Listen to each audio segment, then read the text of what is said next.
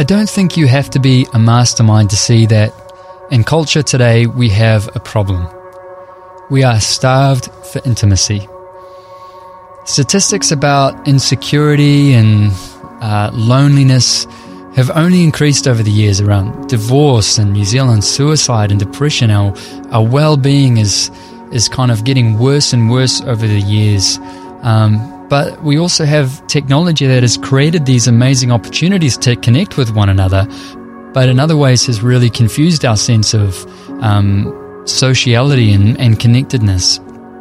But as well as the world feeling that way in a general cultural sense, I don't know if the church is really that much different. You know, I see in the news some pretty horrific things in this last couple of months about actions that leaders have made, or the way that some Christians are talking about other Christians, or this or that, or people that they don't understand. And there's confusion, fear, and judgment. And when I look at those things, I see people who haven't had an experience of acceptance or peace or love from God themselves. So I think even in the church, there's this struggle for intimacy. How do we be intimate with each other? I think there's a lot of cynicism. I experience in conversations with people a lot cynicism around being hurt by the church, where people have made themselves vulnerable and opened up only to find that they haven't been responded to and like. And so I think this mix of people being starved for intimacy in our culture, and then the church kind of also looking for intimacy herself, that the expectations from people on our spiritual communities to satisfy that intimacy are really high. And so intimacy is important. And we've talked about beauty and mystery and revelation, and these things for me are three primary sort of outputs or natural flows of a poetic life with God. Because poetry is all about intimacy, as we've kind of talked about earlier. It's like this metaphor of wine and enjoyment. It's the good parts of celebration and closeness and love and divinity. So it's impossible to think about being the poetry of God without thinking about being intimate.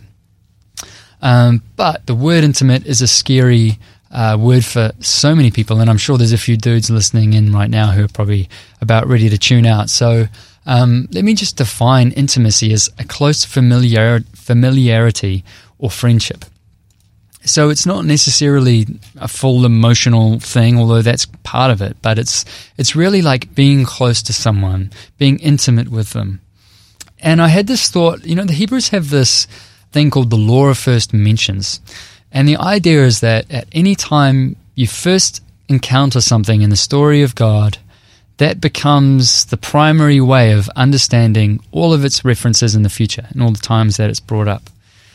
So I think if we're going to look at closeness with God, we have to look at the first time we meet Him and the first parameters of that relationship and what that means.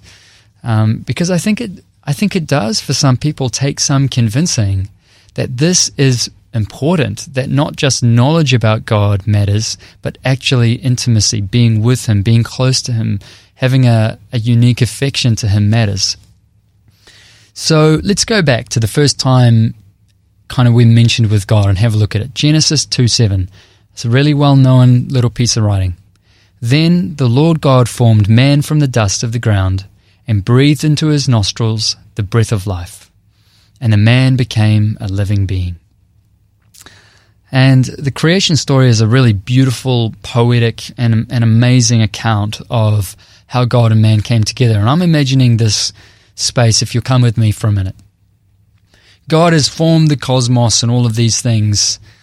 He has created beauty and diversity and life and ecology and all of these amazing, intricate systems that we enjoy today. And then He kind of takes His hands and maybe rubs a bit of spit in them, and He fashions some dirt and clay together into this form of a man. And this man is lying there empty, just a physical being without any soul, without any life, like a sculpture. And God walks up beside him and lays down on him, his feet against the man's feet, his chest against the man's chest. his face against the man's face. He presses his forehead against him, his nose against his nose, his mouth against his mouth, and he takes a deep breath and he breathes life into this beautiful sculpture that he's made. And then from the other side, this vessel, this created sculpture, goes from being inanimate and empty and nothing to suddenly having life and waking up. And what is the very first thing that we experienced as humanity? We experienced the face of God pressed right up against ours, breathing his very breath right into our very lungs. Possibly one of the most intimate displays human beings can have together. It was the kiss of God. It was his, breath is one of those things that it comes from within God. The image is this, his spirit from within him, his ruach, coming from within him, out of his face, out of intimacy. Face is an image for intimacy, and into us. Of course, God doesn't have a face. He has no lungs, and he didn't lie on us. But this is still the picture that God chose to give to us. He gave us a hongi. A hongi is it's a Māori greeting. It's part of our culture here in Aotearoa, New Zealand, if you're not from our country. And a hongi is where you press your forehead against another's and your nose against theirs, and you hold there for a minute. I'm probably not doing very much poetic justice to how beautiful this is. And the idea in a hongi is that the ha, or the breath of life, is exchanged and intermingled with the person that you're hongiing. And traditionally what would happen is if you're invited onto a marae, Māori would greet you, you might have a pauwhiri, and then you would be hongied. And when you are hongied, you go from being a manuhiri, which is a visitor, to being tangata whenua, a person of that land. And in Māori culture, what's beautiful about it is that it's a transition. You become whānau. You are one with them. There's no difference any longer. You become one with the people and you become one with the land. And so it's quite traditional here and common for people to hongi one another. So when I read Genesis 2, I see a hongi. I see God taking us as an inanimate object, just dirt, manuhiri, and make a visitor, and making us tangata whenua, people of his land, people of his heart. No longer a visitor, no longer an outsider, but an insider, part of his family, part of the land. And he does it with a hongi, he does it with a kiss. So if we're going to take the law of first mentions, and if we want to know, okay, was God's intention ever really for us just to be close, or is this some kind of moral law that we live by or experience? And we go to Genesis, what do we find? Our very first waking moment was possibly the most intimate way of knowing God, face to face.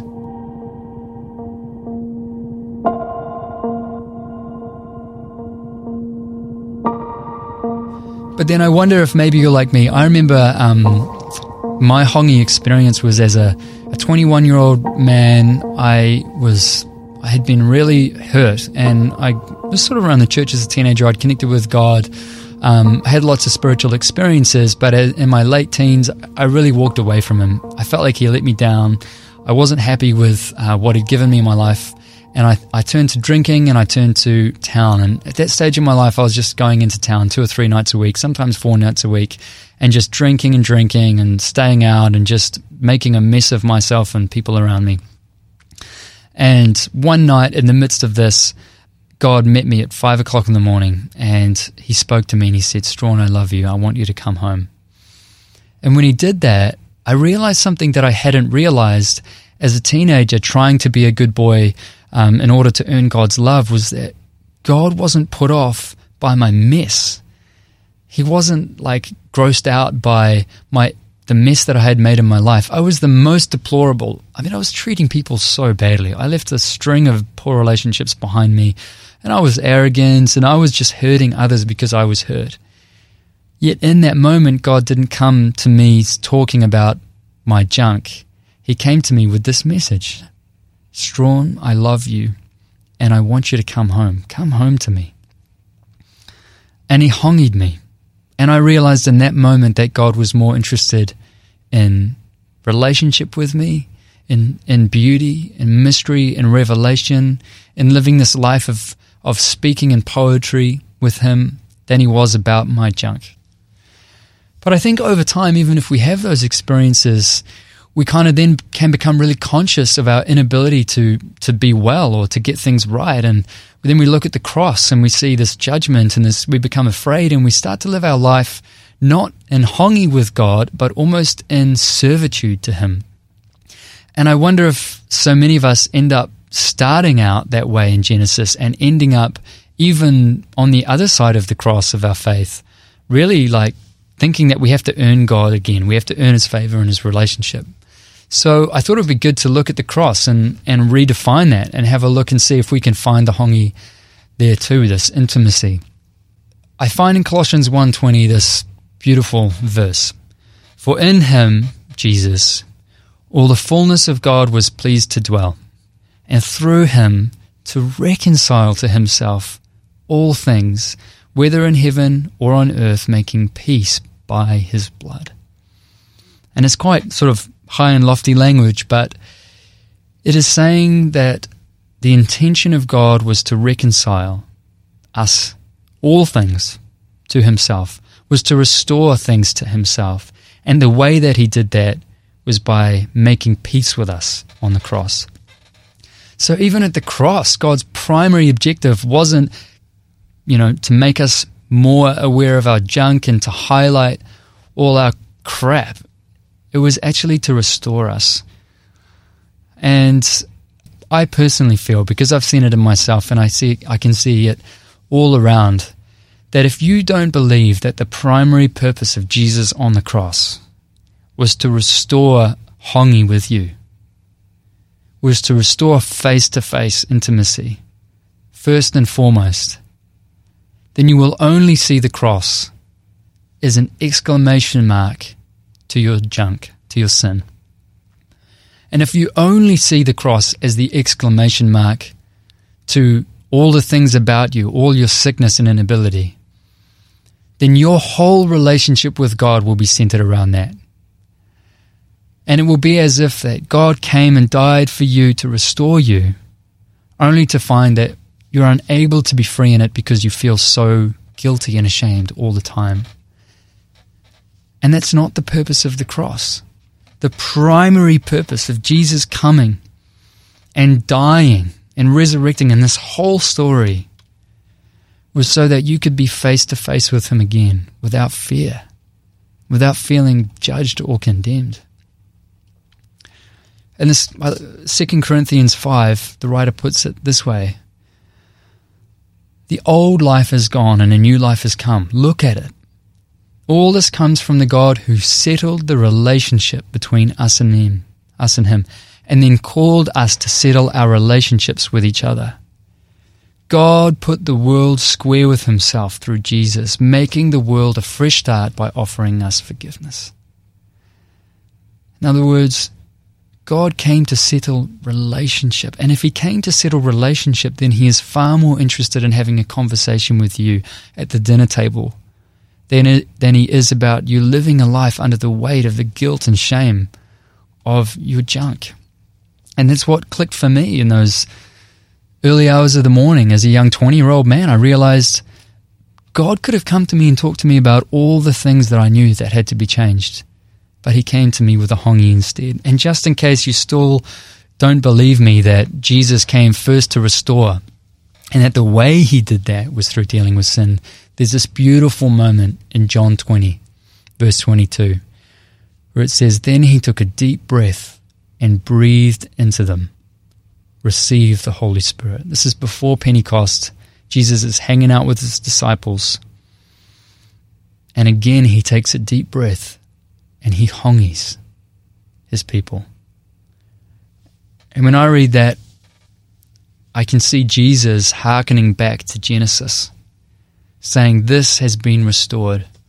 In my imagination, Jesus is there. He takes each one and he invites them to move from manuhiri, back to tangata whenua, of a new kingdom, of a new way, of a new restoration, a face-to-face closeness with God. And then days later, he sends the Holy Spirit again. And how does the Holy Spirit come? As breath, as a wind. There are ramifications of this, not just for us with God. And here's my thesis with this, is that if you can't understand that God cares more about relationship with you than your junk, it will be impossible for you to care more about relationship with others than their junk.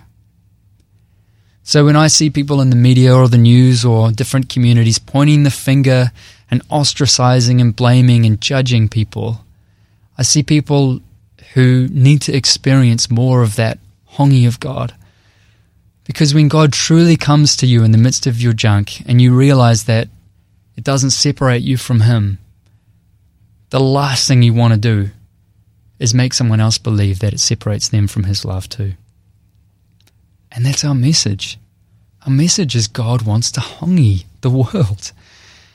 And that beautiful scripture that I read earlier in 2 Corinthians 5 finishes by saying, God has given us the task of telling everyone what He is doing. We're His representatives.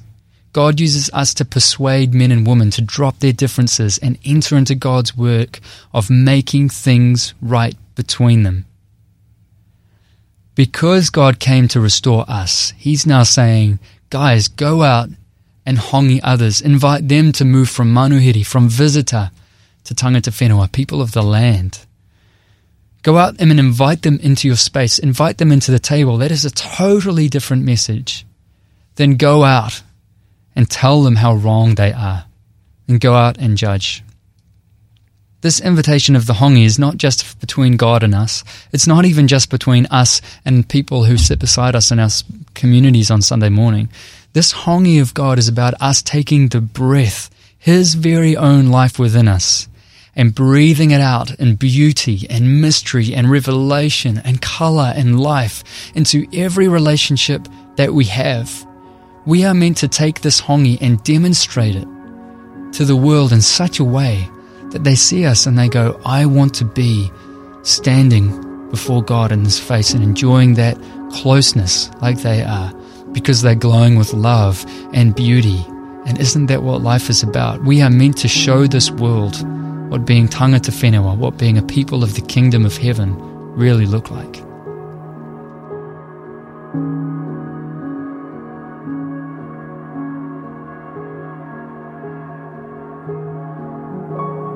So, this week, my invitation to you is to take a moment, close your eyes, and imagine God pressing His forehead against your forehead, His nose against your nose, and breathing into you, breathing new life into you and saying, this is how I want to be with you. This is what the cross was about. This is why I came. And allow God to be face to face with you. God bless.